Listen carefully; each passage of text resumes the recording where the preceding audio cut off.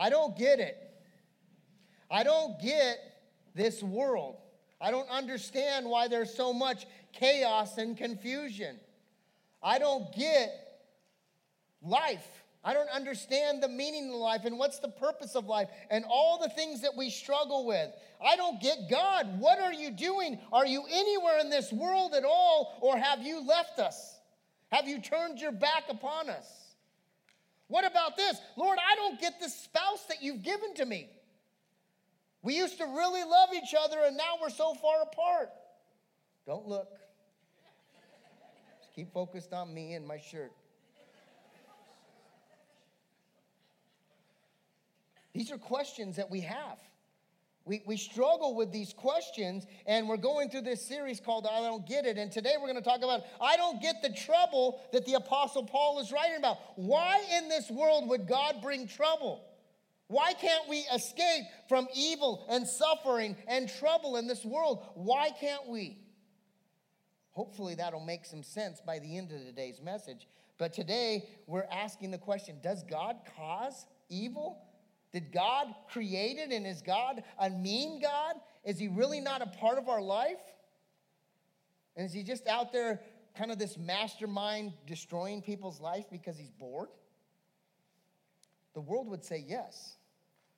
But if you're a Christian, you have to say no and believe that Jesus is bigger than that and that God came to do greater things than what we see. And hopefully that'll make sense. Probably one of the greatest challenges to Christianity and to Christians as a whole is the concept of a loving God and evil and suffering in this world. There's a contradiction here that they struggle with.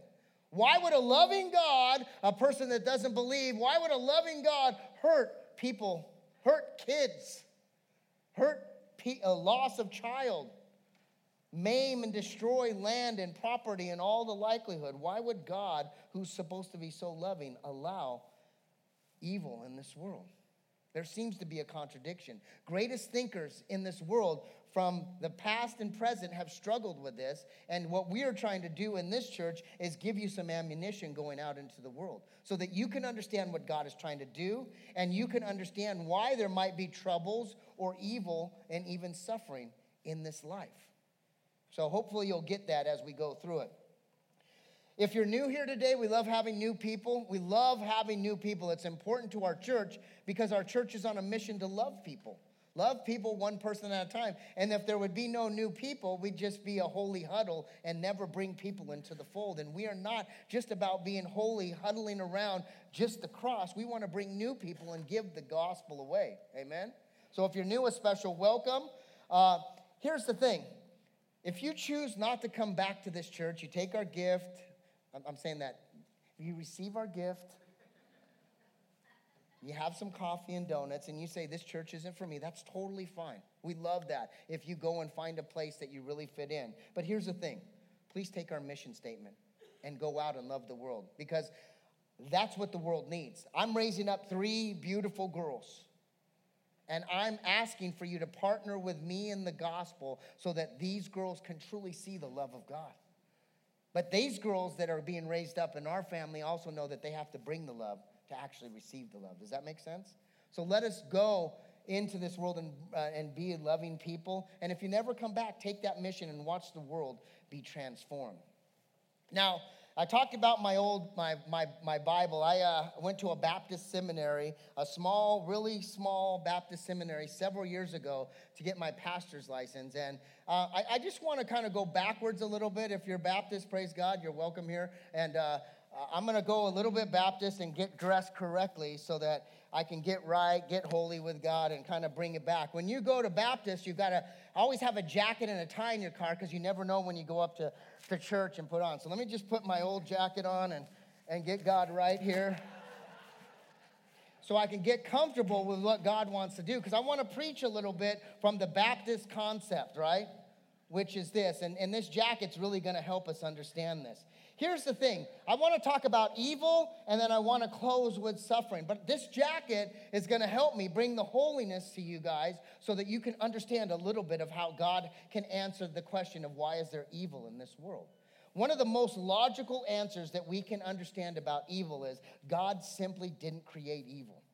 It's just not part of what he is. Because evil in itself does not actually exist. It's just the absence of goodness. That's what we're talking about. Evil is just the absence of God's goodness, and that's what we're trying to understand here. Similarly, we see in the Bible that God created light, and darkness is the absence of light. This morning, as I was reading from Genesis chapter 1, as I went through the whole creation story, there was a moment where the Bible was saying there was all kinds of darkness and everything hovering, and all of a sudden God said, let there be light, and he created light, and he said that was good, and then I'm going to separate it from this dark thing, and I'm going to call it day. But there was no real name of, the darkness was really nothing, the light was everything. So darkness's definition is the absence of light. Now, this sounds really cool coming from a pastor up on church on Sunday trying to get to the idea that evil is nothing, but it's actually a scientific term, and it's the way that they look at science as well. Now, if you guys been here for a little while, we have another pastor. He preached last week. His name's Jeremy Case. He's super an educated, really brainiac kind of a guy, and this is my Jeremy Case I can't even say it, so that's God trying to stop me from making fun of my buddy here. Here's my Jeremy Case impersonation about science. Here's the thing. Now, I don't know if you guys know about science, but there's this concept of heat. Now, when you put a pot of water on an element, it starts to boil and it starts to heat. Now, here's what the definition of heat really says. It's up on the screen here. Here's what it says, and this is the Jeremy Case part. It's really the educational part. Heat is a term used to describe the motions of atoms and molecules. This is what we're truly trying to say, is the movement of atoms and molecules. When an object is cold, it simply has less molecular movement, relatively speaking. At absolute zero, all molecular movements would completely stop, theoretically. You cannot get any colder than that because there's no way to add more coldness. You can only remove from the heat, and when the heat's gone, that's as far as you can go. Now, I went to Chico, so here's what it really says. You take the pot off, and the water turns cold, and there's no more heat, and it quits boiling. But here's the point that I'm trying to get to. The absence of heat stops all molecular movement, and it's a scientific term as well, and that's why God uses this. The absence of light is darkness, and the absence of evil is the absence of God. There's a great Christian thinker, Augustine, and he defines evil as this, and I have it up on the screen. He's saying evil in itself doesn't exist at all. It doesn't exist. He said evil is a disordered will, a disordered love, a wrongful relationship, a non-conformity of our will to God's will. And he quotes Genesis 1, the creation story, and Genesis 3 is the fall and rebellion of man. And he says, this is really what we're talking about here.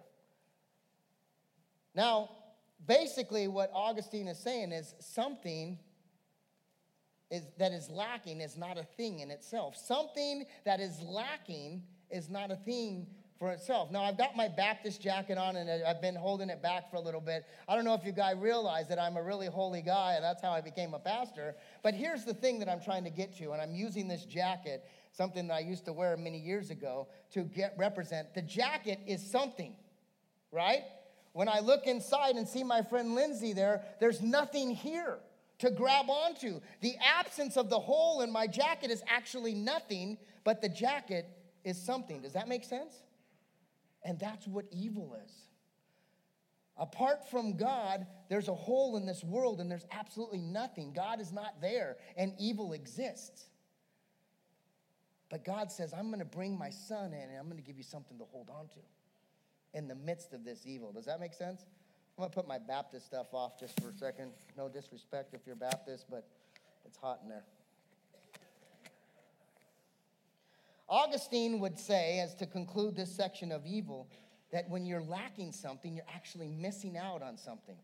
And that there's really not anything apart from God.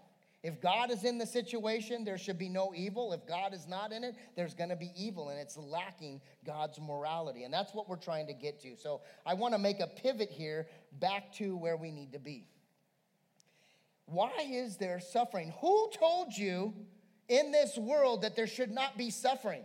Who told you that kids wouldn't die? Who told you that people weren't going to be destroyed in hurricanes and earthquakes? Who told you that? Could it be Satan? That was a Saturday Night Live thing. I guess you guys, some of you stayed awake that late. But the point is this: Satan has done a masterful job in this world for years, decades, centuries, to pin everything negative in this world onto God. And guess what? You believe it. We believe it. And God is not that way. And what you need to do is resist that mindset and realize that the absence of God is evil. And because of that, we need to bring more godliness into our life so that we can minimize the evil and understand suffering. Happiness is found, here's a slide that I found this week, and it says, happiness can be found even in the darkest times if one remembers to turn on the light. Listen, we are in a dark society, and there's going to be dark things happen. It's happened in my life. It's happened in my family's life, and I go into people's lives on a regular basis and feel the darkness that's going on in your life. Death and divorce and foreclosure, loss of families, loss of kids. My brother Lowell lost a son, lost 2 kids. There's a lot of things that happen, and all we need to do is remember to flip on that switch. My life is like this, 24 hours at a time. That's how I try and live my life. And every morning, I read, I pray, and I flip on the switch saying, Jesus is for me. He's not against me. God is with me. God is for me. And by 9 o'clock, I got to do it again because I've already forgot. And then by noon, and by 3, and if you're like me, it just keeps going. Some of you are every hour or every minute, but you got to remember to turn on the switch. If not, you're going to stay in darkness and not live in the glory that God has for you. Does that make sense? That brings us to our memory verse.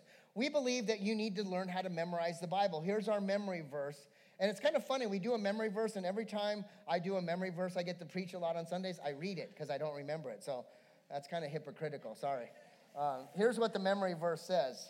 God is communicating. He says, your hands made me and formed me, giving me an understanding to learn your commands. Listen, the God of the universe sent his son into this world and then took his son and left us with the Holy Spirit. And the purpose of God was to form us and mold us in the mother's womb. And at one point, he was going to turn this light on so that we can understand more about who he is and what he is. God's plan is for you to open up your heart to him and understand more and get out of the darkness and the absence of God and into the glory of God and who he really is. God has given us the ability to understand.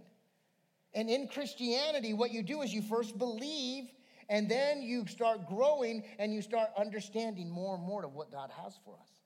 But you've got to practice that. As a doctor practices medicine, Christians need to practice faith and trust, and more is revealed to us and to our hearts and who Jesus is. Does that make sense? In your notes, there's a green piece of paper, and what we usually do is put the Bible verse, and then I have something in the bottom of it, and these are principles of God. These are who he is. These are values, doctrines, main beliefs, moralities, ideologies of who God is, so that you can remember them and you can hold on to them as you go through things in your life. A couple weeks ago, me and my wife and Jeremy were at Lowell's house as his son passed away. And the first thing I can remember as we were going there is that God is good. The first morality that we have is God is good. Even in the passing of a dear friend and the loss of a son, God is good. That's the first principle. When all things have fallen down, you need to realize what? God is good. The Bible tells us that God is good, but we forget it because our society creates this great forgetfulness in our life. By the time we get to toppers, we've completely forgot that God is good. And we're worried about pepperoni and sausage and the salad bar and ranch. My wife turns her head when she hears ranch. Psalm 136 says, give thanks to the Lord for he is, wow. I mean, if he was here today, what would he feel like when he said that? Give thanks to the Lord for he is, oh, we might make it to heaven. For his love endures forever. The Bible tells us that God is good and you should be thankful for who he is and what he's brought into your life. Even if it's evil and suffering, you should be thankful. That's a principle that you need to rest on. He is good and his love endures forever. We don't understand forever. We're going to sing a song forever today, but we don't really understand forever, and I'll get back to that in a second. But it says his love endures forever. His love is the most powerful element in the world. It's the most powerful vehicle in the world. It's the most powerful entity that we could ever have. It's God's love. The second thing that we need to realize is not only is he good, but God is love. That's why our mission statement is about God's love. And here's what points back to it. It says, 1 John 4:8, whoever does not love does not know God. So we've made a decision. This church needs to be about love so that they know God.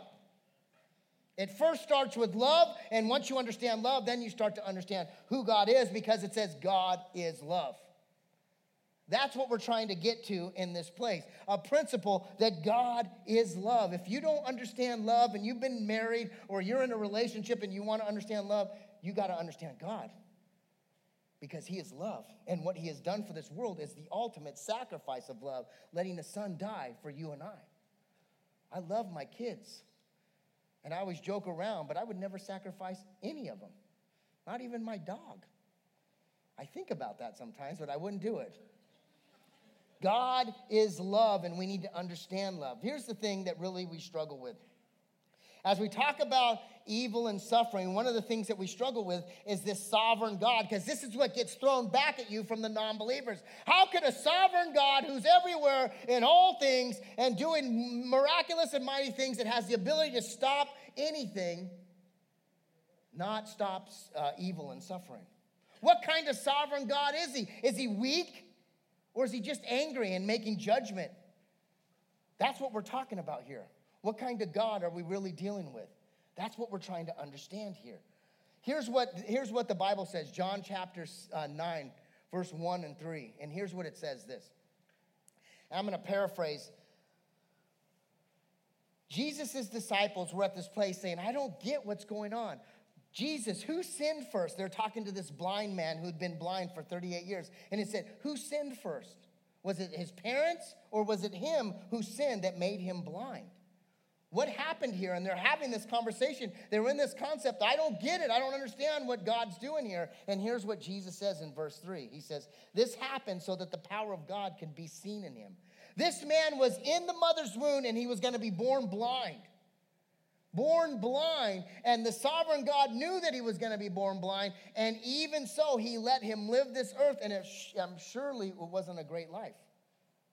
I'm almost positive it wasn't. I'm sure he was fine in some avenues, but being blind and having an ailment like that for 38 years is debilitating. But God says, listen, I did this so that the power of God could stand up and rise up. Will you wait 38 years for God to do a work in your life? Anybody? So no. I'm not going to wait 30 seconds. I got Google. I can answer it, and that should solve my problems. Are you willing to believe in a sovereign God that might take you 38 years to get to that whole point, or 40 years, or 50 years, or the last moment of your life? That's what a sovereign God does. He has a plan, you stick to it, and even if it takes 38, 48, 58 years, he wants you to trust in that. How about this? God is infinite. Another principle, another thing that we should rest on. We are finite people, and God is infinite. We are finite. What that means is this. If you go to the beach, you are just one piece of sand in all the sand in the world. And God is all the sand in the world. And if you don't understand finite, go to the beach after church and start counting grains of sand. And once you get through about a cup of it, tell me how much infinite is. Because once you get to that concept of infinite, then it's 100,000 million times more beyond that. God is infinite. Here's what it says. Great is our Lord, mighty is his power, and his understanding has no limit. There's no limit to what he can understand. We are finite, and he is infinite. We don't understand. Go to the beach. Mark an area and see how infinite he really is. After about 15 or 20 kernels, I stop and I go, hey, Shelby, will you do it? And she'll go, how much you going to pay me? And she'll count about 50, and she's like, I'm done. Give me my money. So the point is this: God is infinite, and we are finite. Here's the last one. He comforts all. God comforts all. 2 Corinthians chapter 1, verse 3b says, God is our merciful Father, and he is what? The source of comfort. If you're struggling today, if you've experienced evil, if you're suffering, God is the source of all comfort. Now, in the Bible, I want to use an illustration of a man in the Bible that was a great sufferer. We all know him. If we've been in church, his name's what? Job. Good job. Job was a great sufferer. There was a wage between him, God, and Satan, and he put Job out there on the forefront to be a sufferer. And Job lost all his material possessions, all his health, all his wealth, and everything that he had, even all his kids. Now, I don't know if you've ever lost a kid. There's like a fraternity here at the church where a bunch of men have lost their kids. It's like a fraternity, a group of guys. And they've all lost a son. Lowell has lost two. But if you're a mother that's lost a kid, it's a lifestyle. It's not a fraternity. It's deep. Job has lost all of his kids. He's lost all of his possessions. He's in the point of suffering, and he's struggling. But he remains faithful. But here's what he did, and it's really apropos for Christians today. He's a chronic whiner. Why me, God? Didn't you see I was teaching kids rock first service? Lord, didn't you see I put a few bucks in the offering? Didn't you see I gave a devotion of 3 minutes before I came to church? Hallelujah, Jesus. Why am I suffering? Why don't I have what you want me to have? And Job is kind of a whiner Christian. We have a bunch of them out there, not in here. You guys are all good. We have a bunch of them in society. And we're teaching against that here. You have to accept the lot in life that God has you and use it for his good. But here's what happened. After 35, 40 chapters, Job is confronted by God. And it's in a spiritual sense. It's not a face-to-face. Just like he would confront us. And he's confronted with God as he's whining and asking these why me questions. And then all of a sudden, God silences him.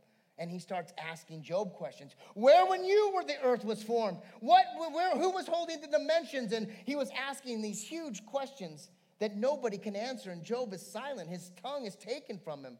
And his silence, he wasn't saying that all my pain and suffering is gone. He just realized that God was sovereign. And he was powerful. And he was good. And he was infinite. And the way that he lived was far bigger and better than anything that he had ever gone through.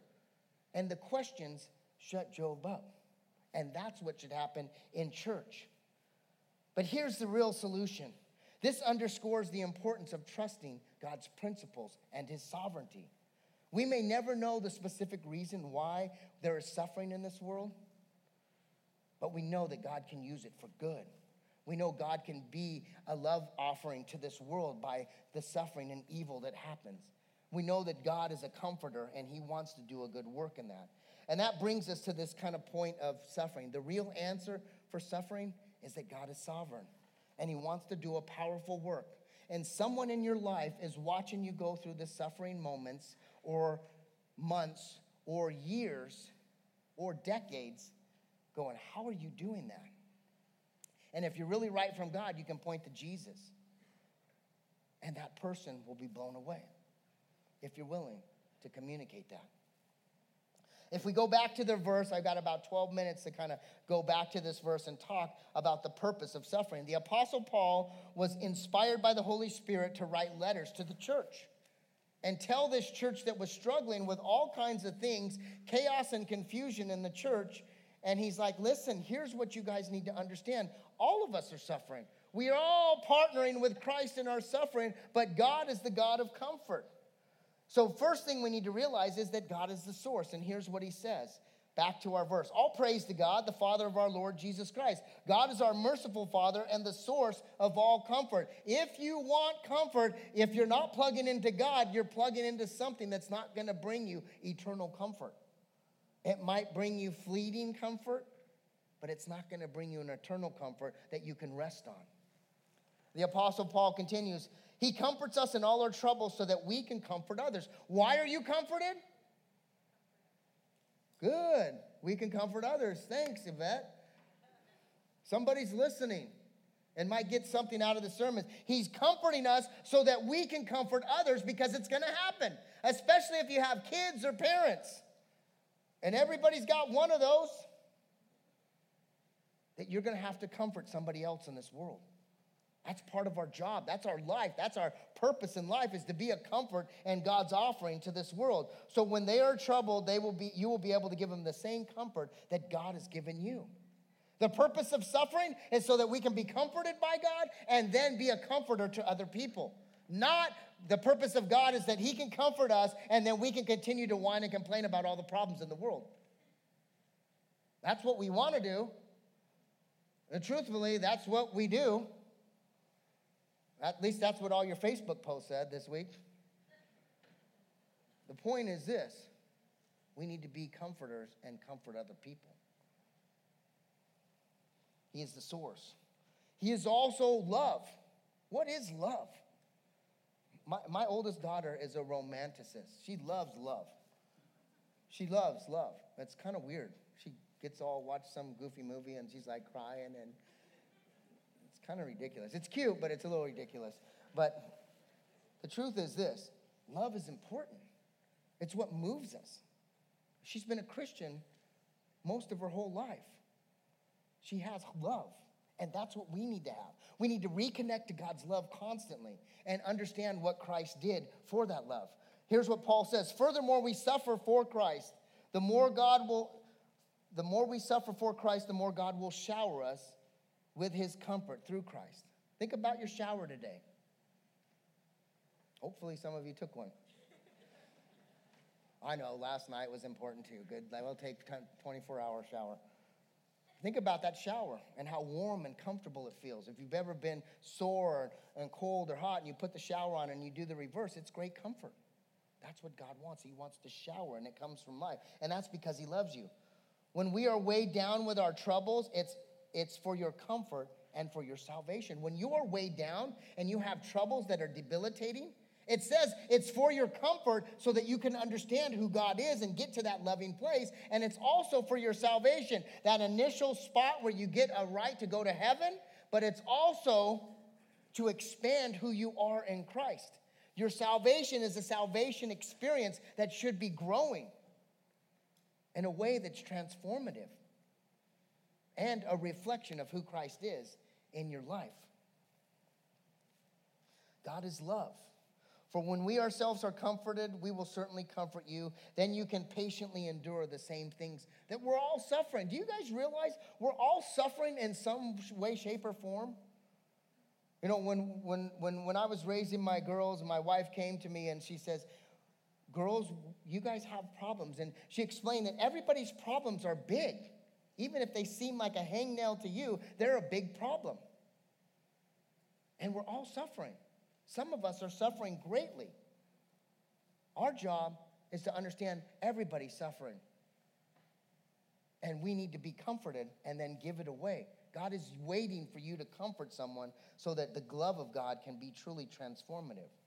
Here's the last part, is this: God is good.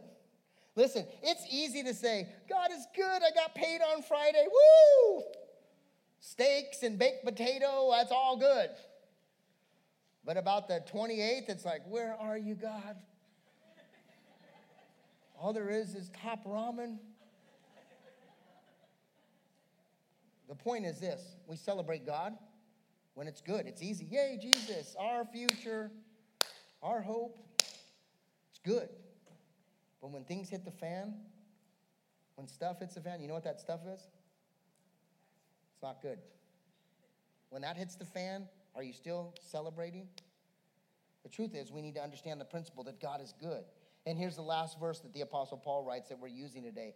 He says, we are confident as you share in your suffering that you will also share in the comfort that God has given you. The Apostle Paul's confident. And you should also be confident that God is good and that he will bless you and he will bring you to a place of comfort in the midst of your suffering. Evil is the absence of God. Evil is the absence of God. Suffering is part of God's plan. Don't fall victim to the lie that there shouldn't be earthquakes and tornadoes and accidents and death. That's all part of life. Listen, we're all going to die. But those that trust in Jesus are going to have a life everlasting.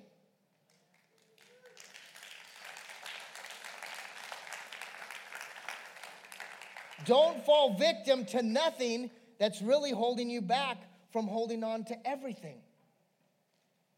God gave us Jesus so that we could hold on to. Then Jesus left, and he left us with this Holy Spirit that is our great discipler so that we can hold on to him and have a part of him every minute of every day. We've got something to hold on to, and it will last forever if you allow it to last. God is good.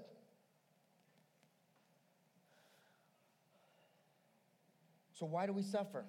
Isn't God big enough? Hurricane, stop. He calmed the seas on the ocean once. Why doesn't he stop it? Why doesn't he stop natural disasters? Do you realize if he stopped natural disasters, he would have to stop all weather patterns and wind patterns and everything moving on earth that was weather related completely? Something that's happened in the Indian Ocean would have to be stopped because it's going to affect the Pacific coast. Something happening in Antarctica would need to be stopped because it's affecting the Atlantic coast. Everything would have to be stopped. How about sin? How come people that are for God or against God still sin and create chaos? He would have to stop all sin, all lust, all pride, all arrogance, all greed, all hate. There would be no sin. And all we would have is this robotic life, this choiceless life. And some say, well, that's heaven. No. In heaven, you're going to have a choice, and your choice is always to worship God. In heaven, you got freedom in Christ. A choiceless place, you have no choices at all. It's like opening up the fridge, and all there is cottage cheese for the rest of your life. I said yogurt first service. Everybody booed that. Somebody said, try cottage cheese. Does anybody have any cottage cheese? I like cottage cheese. Listen, you don't want to live in a choiceless place. We have free will, and it can be good when it's used for God. But a lot of bad happens, and there's a lot of suffering because of that. But God has given us something to hold on to in the absence of godless things. In the absence of God, he sent his son and gave us a Holy Spirit to hold on to. If people didn't partake in evil acts, let me bend your mind one more time. If people didn't partake in evil acts, the world would have been incapable of understanding mercy, compassion, and love. There'd be no love, there'd be no mercy, we'd be incapable because we wouldn't know it because there wouldn't be God, because it would be a robotic place. That's who God is. He's a merciful God. He does things even when you don't deserve it. He's a compassionate God, and he's a God that loves you. I want to ask you one more question today. Kind of ponder this as you go out. Where is the Bible? Where's the gospel the most alive in the world today? I met with a missionary on Tuesday, and he was just coming back from Africa. The southern portion of the world is on fire for Christ. Even China, we're having a speaker, Brother Yoon, come on the 11th, partnering with another church, and Brother Yoon and all the stuff. It's going to be a powerful look for more information. But in the areas where there's great suffering, the gospel is on fire. In America, do you realize that the gospel is dying? Because we've created a middle class. We've created class systems here so that we don't suffer. This last week, my greatest suffering was in a heat wave. Someone stole my parking spot at Walmart. And I had to walk from the back. That's not suffering. But in the places where they don't have enough food and their kids' stomachs are struggling to distend and there's no water, there's no place to live. People are living in areas. The gospel and the movement of God is on fire. In America, we've gotten rid of suffering because we don't want it. And the gospel's dying. God doesn't want that for us. He's an infinite God. He's a powerful God who is all sovereign and doesn't want to take away your will. He wants you to choose him. He doesn't want to force it on you. He wants you to choose a life for him. He doesn't want to force it on you. And he gave us a wonderful plan so that we wouldn't be limited.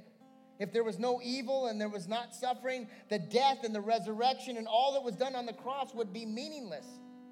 There wouldn't be a need for God. But we need God. Romans says, you see, at just the right time, when the world was living in a hole, when there was a huge void and an absence of God, at just the right time, when the world needed a Savior was born, and then a Savior died so that you and I can have a life full of God, a life full of glory, a life full of his grace and mercy, that you can have a life to hold on to and you could give it away to someone else and say, God is for me and no one can be against me. Do you believe that today? Really? Do you believe that today?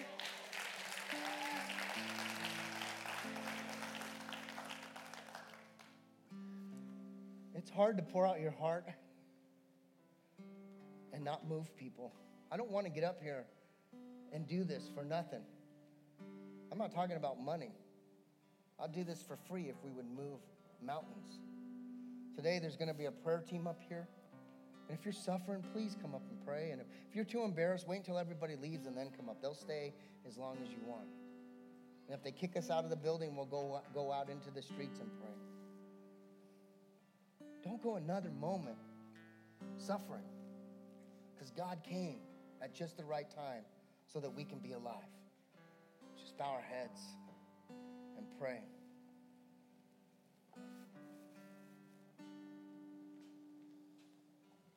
Father, I hope you're answering questions to people today. I hope not for me because I need it, but I hope for these people because I know they need it. Lord, just pour out your Spirit upon us. And if someone here doesn't know Jesus, the one that died so that we can have life everlasting, if you don't know him and you need him in your heart and you're feeling God tug on you to make a response to him, he's calling you apart from God and into a relationship with him. If that's you, just repeat after me. Father, forgive me. Come into my heart. Come into my soul and be my Lord and Savior forever. I know that you died for me, Lord, and my sinful ways.